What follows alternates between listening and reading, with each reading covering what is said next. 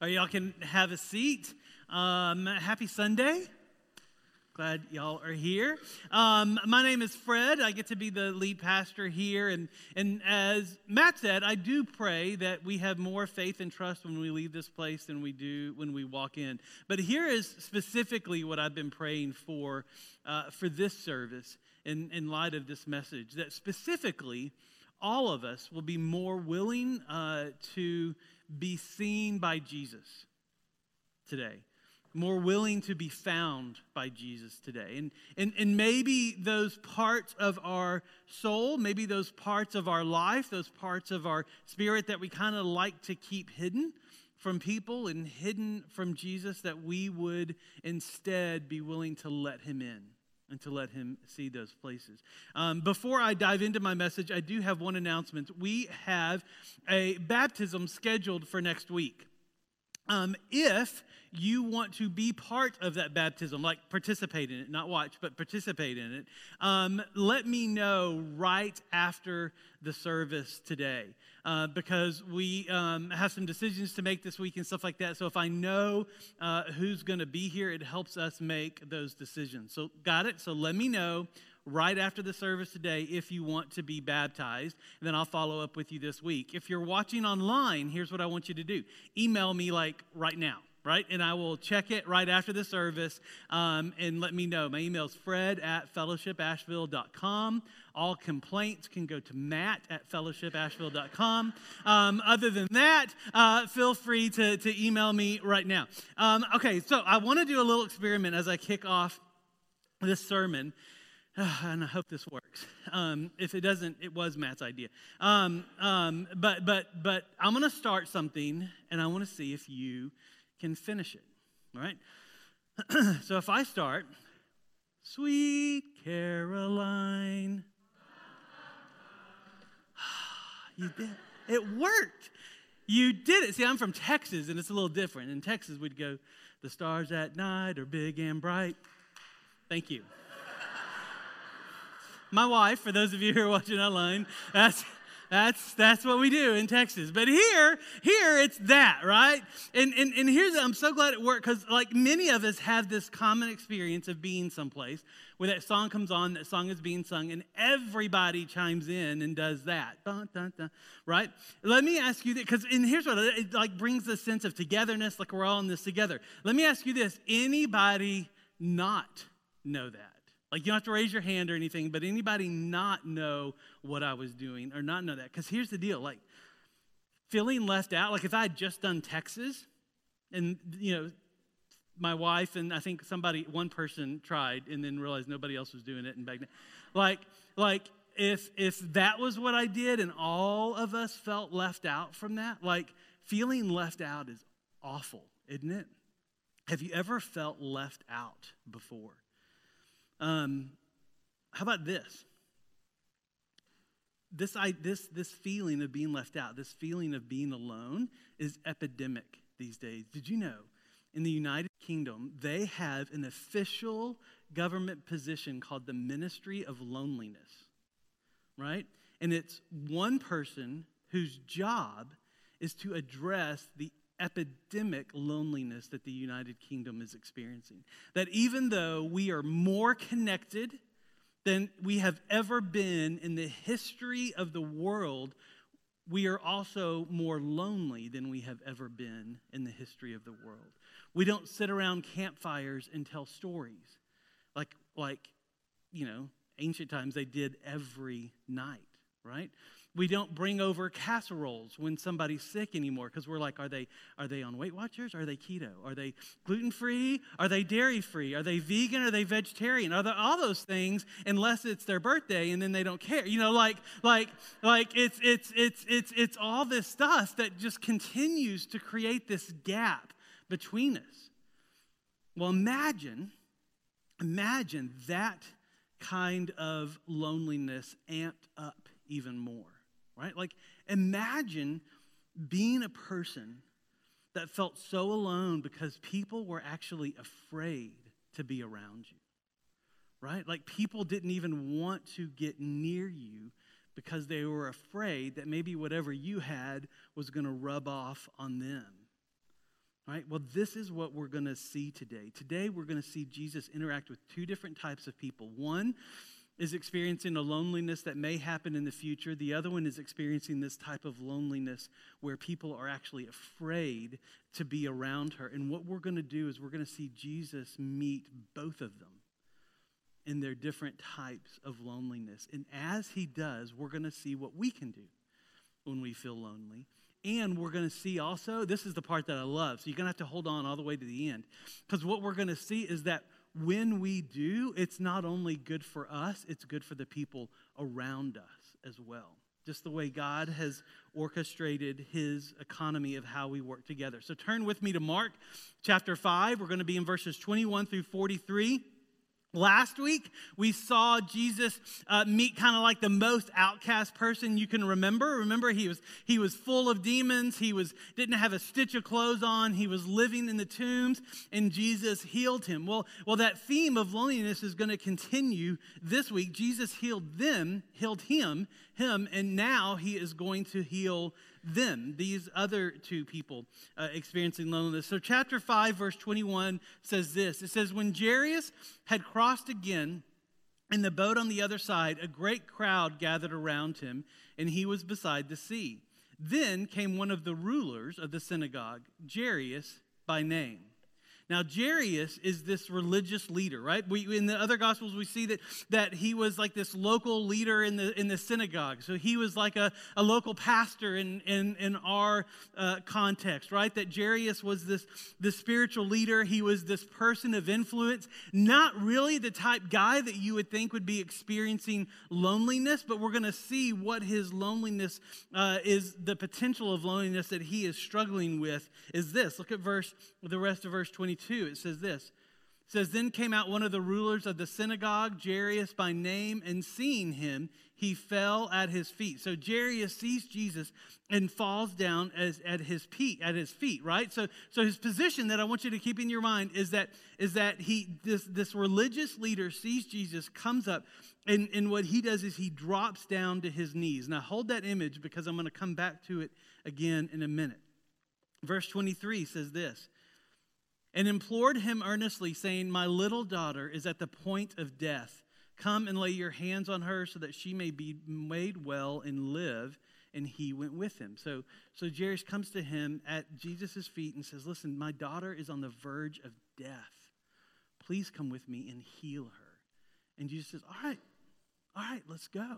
Right? And so they go. And so this account of Jesus' ministry is found in two other Gospels, found in Matthew and found in Luke.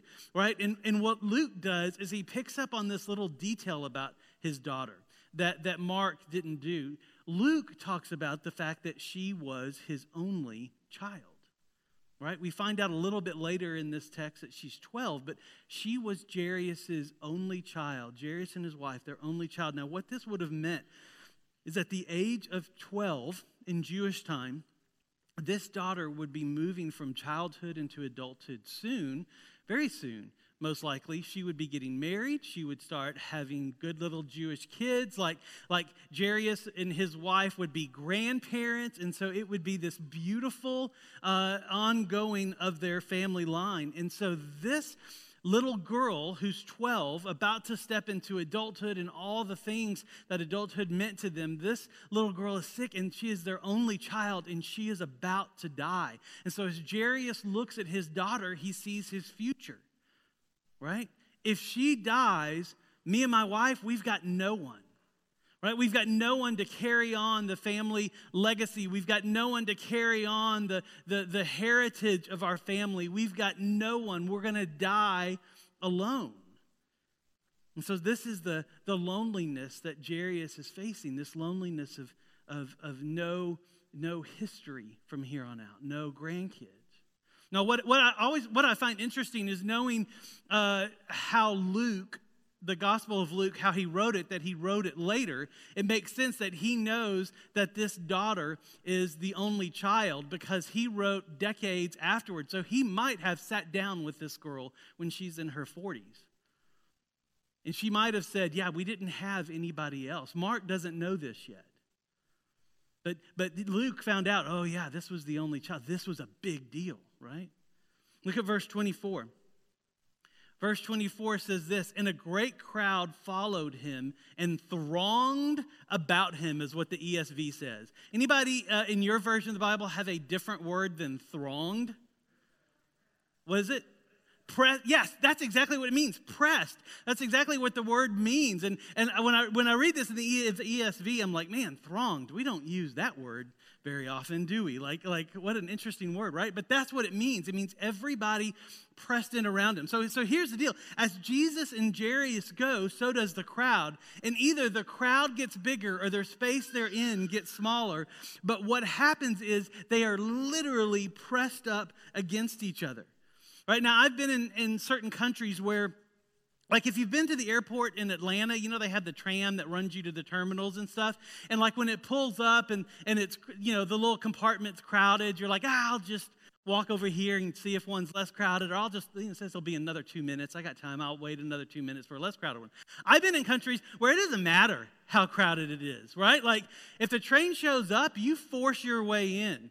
And you've got some little old lady behind you that if you don't move fast enough, she's taking her thumb and poking you in the rear to speed you along, right? Like pressed in is like that. Like I've been on trains that are so packed, when the train takes off, you don't need to hold on to a rail or anything because you're all like this, and this is what you do. You know, like the train takes off and you just move a little bit, right? Because it's just packed in. That's the word that Mark is using to describe the crowd around Jesus, that everybody was pressed in around him. Well, look at who is in this crowd. Verse 25. Verse 25 says this, and there was a woman who had a discharge of blood for 12 years, and who had suffered much under many physicians, and had spent all that she had, and was no better, but rather grew worse. So in this crowd of people that are pressed in around Jesus, there's Jairus, and there's this woman in the crowd, right? This woman with this physical ailment who has been bleeding for how long? 12 years. How old is Jairus' daughter? Okay, hold on to that, all right? But let me catch you up on what this would mean for her. She's the one that's experiencing the type of loneliness that people are afraid to be around her, right? Because here's what it means for her. Like we read this, and it's easy for us to think, oh gosh, how awful. She's been sick for 12 years. She's been bleeding. Like, oh gosh, that's just awful. But for her, like, she's been physically ill for 12 years. I don't know if you know anybody that deals with chronic pain and chronic illness, but even if the illness isn't debilitating, the fact that it's chronic can be, right? And like there are support groups for people that deal with chronic illness, and it is a big deal, right? On top of that stress from chronically ill, Leviticus 15, according to that, she is also ceremonially and ritualistically unclean. Like she can't come to worship because of this illness, right? She couldn't go to the synagogue. She didn't know who Jairus was. I mean, she might have heard of him by name, but she never got to see him do what he did because for 12 years she hasn't been able to go to worship. Right? And so not only is there this physical illness that she's dealing with, but there's also this real and this spiritual issue of separation that she's dealing with. She can't be around the people of God because God's law says that she can't. Right? And so you have that, like she wasn't supposed to be around anyone, especially in a crowd, and so she had no one. But that's not it. Mark also tells us not only does she not have anyone, she has spent all of her money trying to get better. So not only does she not have anyone, she has no money. Right? That's who this woman is. And so let's just step back for a minute, because what Mark is doing is he's focusing on two people in this crowd. You've got Jairus, the religious leader, and you've got this woman. Jairus is facing a lonely home, right? Losing his daughter, no kids, no grandkids, no family line. And then you've got this lonely woman, and she has nothing, and she has no one. And yet, and I love the way Mark does this, they're in this packed crowd. Like this full crowd of people pressing in around them, right? And I'm wondering, as I think about that image that Mark shows us, that Jesus is in the middle of, I'm wondering if there's someone here today, whether you're here in person or whether you're joining us online, that you feel this way, like you feel alone in this crowd of Jesus following people, right? Now, we're not pressed in with each other. Like, we haven't done that in 3 years, right? Like, somebody gets too close for a conversation and you're like, hey, yeah, right? Like, but is anybody feeling alone in a crowd? Kids, students, maybe your friends aren't here, right? It's summer, so maybe your friends are off doing their things and you don't get to see them the way you did. Or maybe you're in that season of life where friends start going to different schools. And so being around them is much more difficult, and it produces this loneliness, and you feel like you've got no one. Adults, maybe your house is lonely, right? Like you're in that season of life where your house is lonely, or maybe your house has always felt lonely. Maybe your social life is lonely. Maybe your marriage is lonely. You see, if this is you, then you can do what Jairus and this woman do. Look at verse 27. Verse 27 says this: "And she had heard the reports about Jesus and came up behind him in the crowd and touched his garment. For she said, 'If I touch even his garments, I will be made well.'" And so what she does is she reaches out in this crowd, right? Like she's got her clothes on. She's probably got her cloak on. We'll see why in a minute. And all she does is she kind of works her way through this pressed crowd. And when Jesus goes by, she just reaches out and touches him. The Gospel of Matthew gives us a little bit more and says that she touched the fringe of his garment.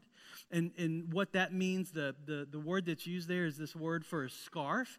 And oftentimes it was this prayer scarf. Well, it was always this prayer scarf that they would wear, but oftentimes they would throw it over their shoulders.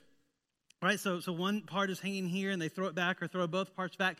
And what it had at the very end is it had these tassels, and it had this fringe that would hang down their back. And so the image here, that if you look at Matthew and Luke and Mark and put them all together, is that what this woman did is she worked her way through the crowd, and as Jesus passed, she just reached and touched the back of Jesus' back. She reached and saw the back of him, much like Moses did when he saw God pass. He saw the back of God go past. And that's what she does, is she reaches out and touches this little tassel hanging down the middle of his back. And in this crowd of people, she came up behind Jesus and does this. Now, why does she do this? Well, we'll see in just a minute, but look at what happens. Verse 29 says this: "And immediately the flow of blood dried up, and she felt in her body that she was healed of her disease." Right? So all she does is she reaches out and she touches Jesus' back because she's heard these stories about him. And immediately when she does, she's healed. Right? Verse 30 says this. It says, "And Jesus, perceiving in himself that power had gone out from him, immediately turned about in the crowd and said, 'Who touched my garments?'" Right? Now, Jesus, when you look at the Gospels, you see Jesus has a pretty good idea of what's happening, right? But the crowd needs to know something. The crowd has something to learn from what just happened that they had no idea. The disciples didn't know. Jairus didn't know. Only Jesus and this woman knew something had happened. Look at verse 31. It says, "And his disciples said to him, 'You see the crowd pressing around you, and yet you say, "Who touched me?'" Right? If you know the disciples, you can probably guess who that one was, right? Probably Peter, but that's all right. "And he looked around to see who had done it, but the woman, knowing what had happened to her, came in fear and trembling and fell down before him." So trembling, what happens is Jesus says, "Who touched me?" One of the disciples, probably Peter, says, "What do you mean, who touched you? Everybody's touching you. What do you mean? What are you talking about?" And then the crowd kind of separates. And this woman falls down. Now, the word for fall down is different here than what Jairus did. The word used for Jairus when he saw Jesus is that he got down on a knee. right? He bowed to Jesus, very respectful. The woman here, what she does, she's been healed, and she sees Jesus, and the word that's used here is that she falls flat on her face in front of Jesus. She is completely like on her face in front of Jesus, right? And here's what I love about our Jesus is he accepted both of them, right? He didn't wait for Jairus to fall flat on his face. He accepted both of them, right? But here's my question. If the crowd was pressing in so close that literally, one of the disciples would be like, what do you mean who touched you? Everybody's touched you. Like, how did this woman have space all of a sudden to fall down before Jesus, to fall flat on her face before Jesus? Let me tell you how I think this could have happened. This is completely my imagination. This is speculation, but it's based on, reading the Gospels and kind of seeing how this would play out. And to be honest, it is also from my personal experience of being in a small town, right? The villages that Jesus healed people in were small towns. And what happens in a small town? Everybody what? Everybody knows everybody, right? Anybody go to a small high school? Can't get away with nothing, can you? No. My graduating class was 700 students, right? Administrators had no idea who I was, and if they did, that was a bad sign, right? But in these small towns, people knew, right? They knew who this woman was, right? Once the crowd stops and starts looking around to see who would have touched Jesus, chances are they see her in the crowd. Her, right? The woman that hasn't been to church in 12 years is here, right? The woman, because they believe that if you had chronic illness, it was because of your sin that this happened, that if the doctors tried and couldn't fix you, then you had this ongoing sin that you needed to repent of, and until you did, God wasn't going to heal you, right? So they look and they say, this woman's here. That woman that's the sinner, right? That woman that we don't want to be around because I don't want to get whatever she's got. That woman that says, well, whenever they're sitting around the kitchen table and their teenager is rebelling, they go, well, at least we don't have it as bad as her, right? That woman. They look around and they see her. And immediately they do what they've been doing for 12 years, and they just start backing up because it's her. And all of a sudden, the crowd begins to separate, right? Everyone steps away. Everyone except Jesus. He stands his ground. And he stands there. And when they all moved, it's just her and Jesus that are left. Let's stop right here for a minute, because here's what's important for us to see in this text, right? That we all have crowds that are around us. And sometimes we feel lonely in those crowds, and sometimes we don't. And those crowds are our family. Those crowds are our friends. Those family are our coworkers. They're our followers on social. The crowd are the people around you that are the people in your life, whether chosen or unchosen. Like you've got this crowd. And here's what we need to see is that crowds will step back for all kinds of reasons, right? Especially today. Crowds are fickle today. We live in a cancel culture. You say something wrong or you don't say the right thing the right way, and people step back from you, right? They step back because they don't like you anymore. They might step back because they just like somebody else better. But sometimes God actually pulls the crowd back on purpose so that you can see him and him alone. You see, when her crowd left, Jesus didn't, which is something for us to consider. When the crowd leaves, Jesus stays.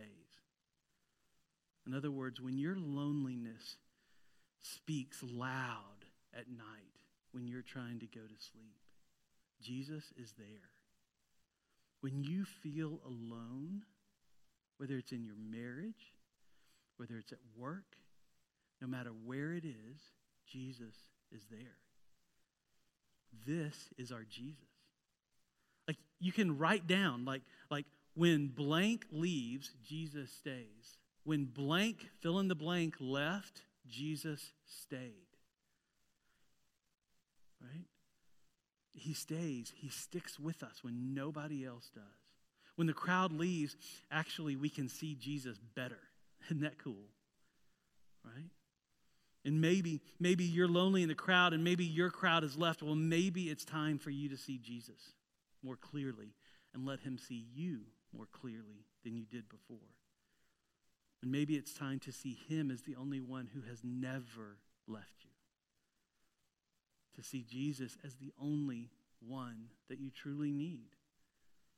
Because when you do, look at what happens. Verse 33. Verse 33 says this. Let's see, verse 33. But the woman, knowing what had happened to her, came in fear and trembling and fell down before him and told him the whole truth. You see, what I love this is she said the whole truth in front of this whole crowd that you know they're listening intently now. Like, what's she going to say, right?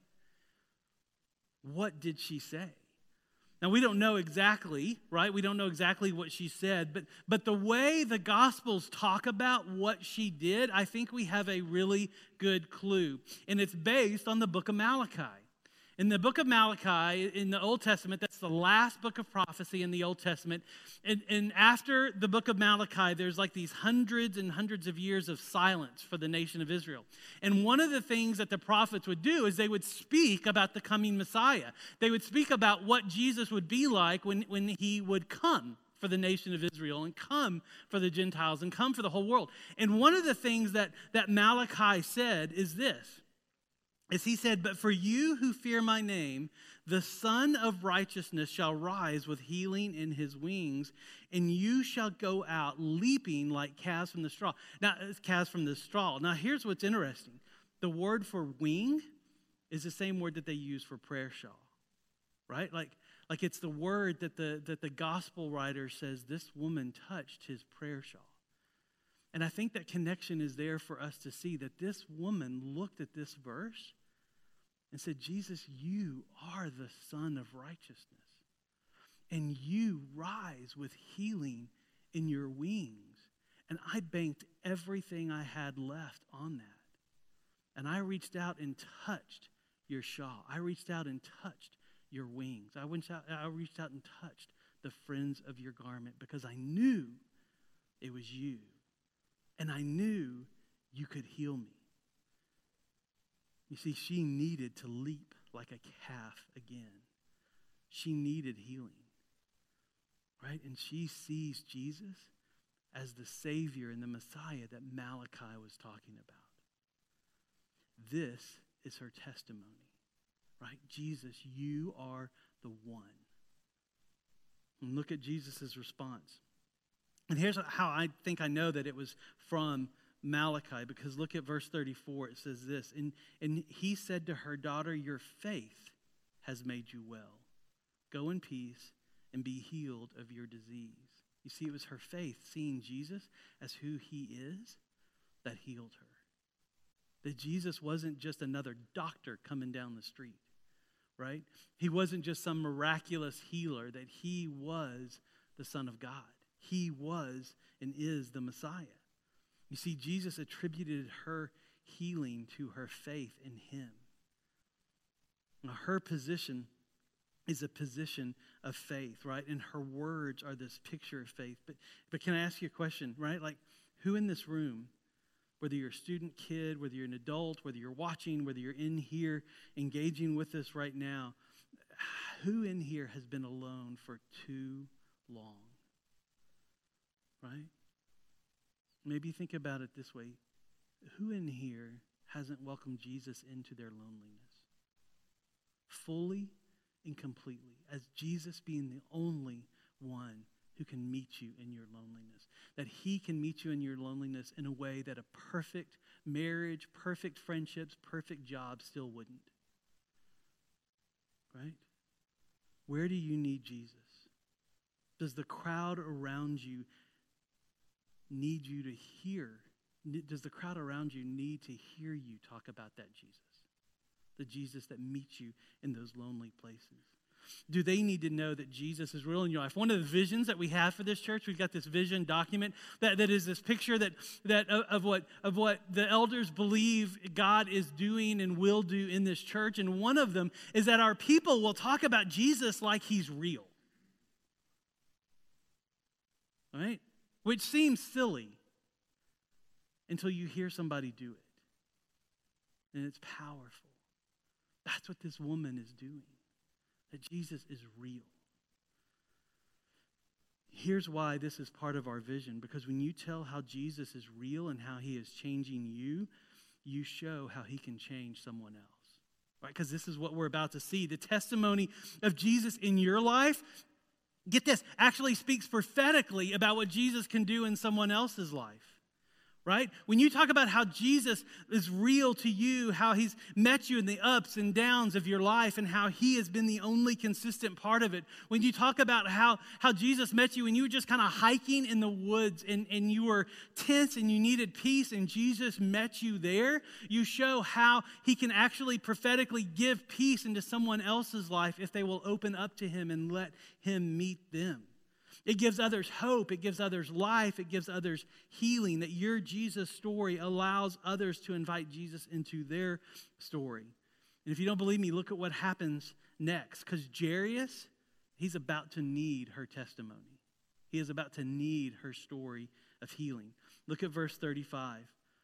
It says, and while he was still speaking, there came from the rulers of the house some who said, your daughter is dead. Why trouble the teacher any further? But overhearing what they said, Jesus said to the ruler of the synagogue, do not fear, only believe. Right? Now here's what we're going to see is this crowd again in just a minute. But her story that she just said, that Jesus, you are the Son of Righteousness, who rise with healing in your wings, or whatever she said something that showed that your faith in Jesus, her faith in Jesus, healed her.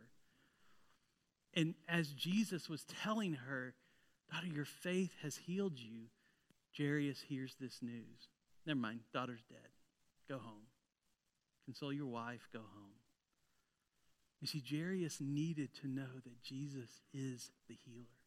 He needed to know that Jesus can take care of the loneliness that is now very real to him. His daughter is dead. Which is why Jesus looks at him and says, don't fear. Just believe. Look at verse 37. And let's see. Verse 37. And he allowed no one to follow him except Peter and James and John and the brother of James.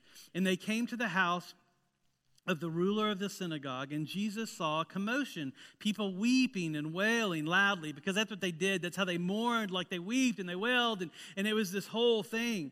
And when he had entered, he said to them, why are you making a commotion and weeping? The child is not dead, but sleeping. And they all laughed at him. And he put them all outside and took the child's father and mother and those who were with them and went in where the child was. Can you imagine? Like we read this and we know who Jesus is. We know what Jesus just did. The people there grieving and wailing, they have no idea. And all they see is this man come in with the father and grabbing the mother and these disciples and saying, hey, she's not dead. She's asleep. Right? They think he's crazy. They start laughing at him. And so this crowd, again, is asked to leave this time. And y'all, sometimes, I got to tell you, it is good to get away from the crowd. It is good to turn the social media off. It is good to turn the TV off. It is good to get alone with Jesus. Because then you get to see what only Jesus can do. And I'm telling you, some of us in this room, we fight for the crowd's attention. Right? What if we didn't? What if we let them leave so that we could see Jesus? Because look at verse 41. Verse 41 says this. And taking her by the hand, he said, Talitha Kumi, I guess is how you say that, which means, little girl, I say to you, arise. And immediately the girl got up and began walking, for she was 12 years of age. That's how we know how old she was. And they were immediately overcome with amazement. And he strictly charged them that no one should know this. And he told them to give her something to eat. And so what happened is this little girl was healed too, and she was brought back to life. And y'all, here's the deal. The crowd can be deceptive, right? They can make us feel better about ourselves, but they can also make us feel alone. But no matter what the crowd does, Jesus is always there. And he's here for you today. Let me ask you this. Do you need to reach out to Jesus for healing? Because he will meet you there. Do you need to reach out to Jesus for salvation? Do you need to see him as your Savior? He will be there. He will cleanse you from the power and penalty of sin in your life. And as you do what she did and see him to be the one that the scripture said is the Son of righteousness, is the Son of God, right? Do you need to reach out to Jesus maybe to break an addiction? And maybe it is an addiction to your phone, right? Let me step on some toes now, right? Like, I'm not talking about wine or pot or drugs or anything like that. Let's talk about those little boxes that we carry around in our back pocket that connect us to the world. And we pick them up and touch them hundreds of times a day. Maybe that's your addiction that Jesus needs to break. That's the crowd that you're clamoring for their attention. You see, Jesus will meet you there. Are you broken and need to be restored? Guess what?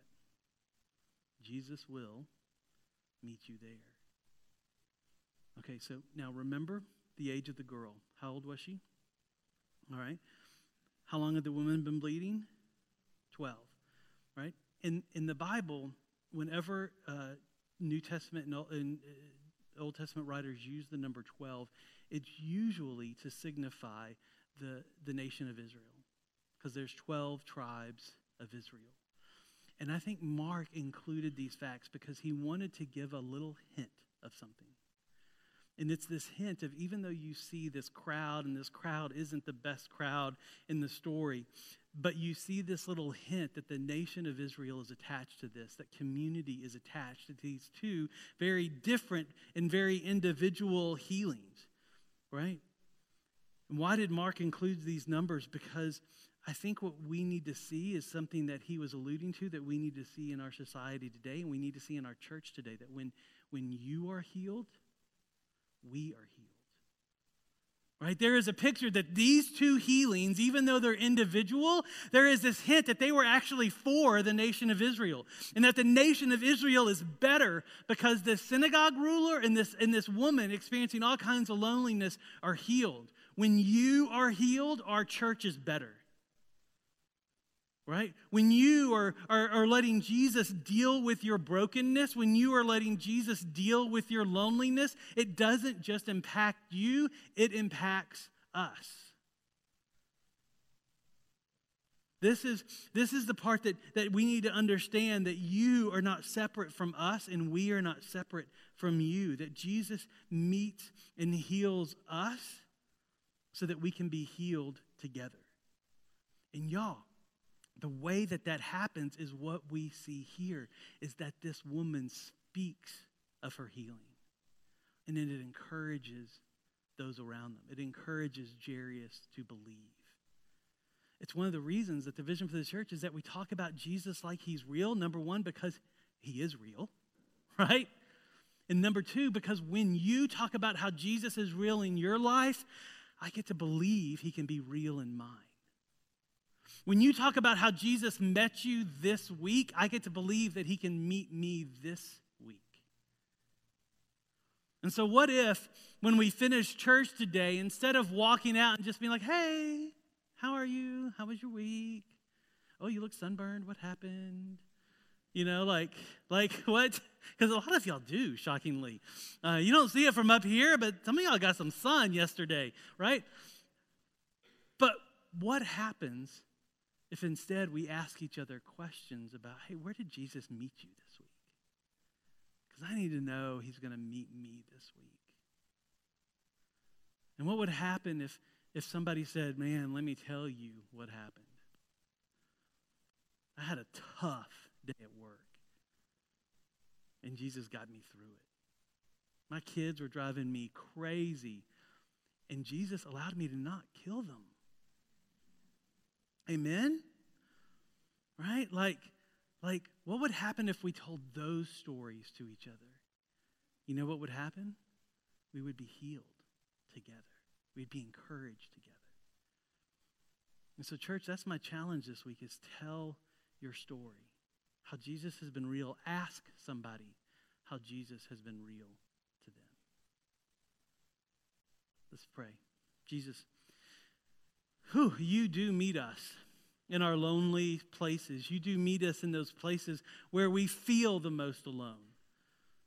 And I pray that, like this woman, this unnamed woman that spoke faith and spoke belief to this known man, Jairus, that we would speak faith to each other and we would speak belief to each other.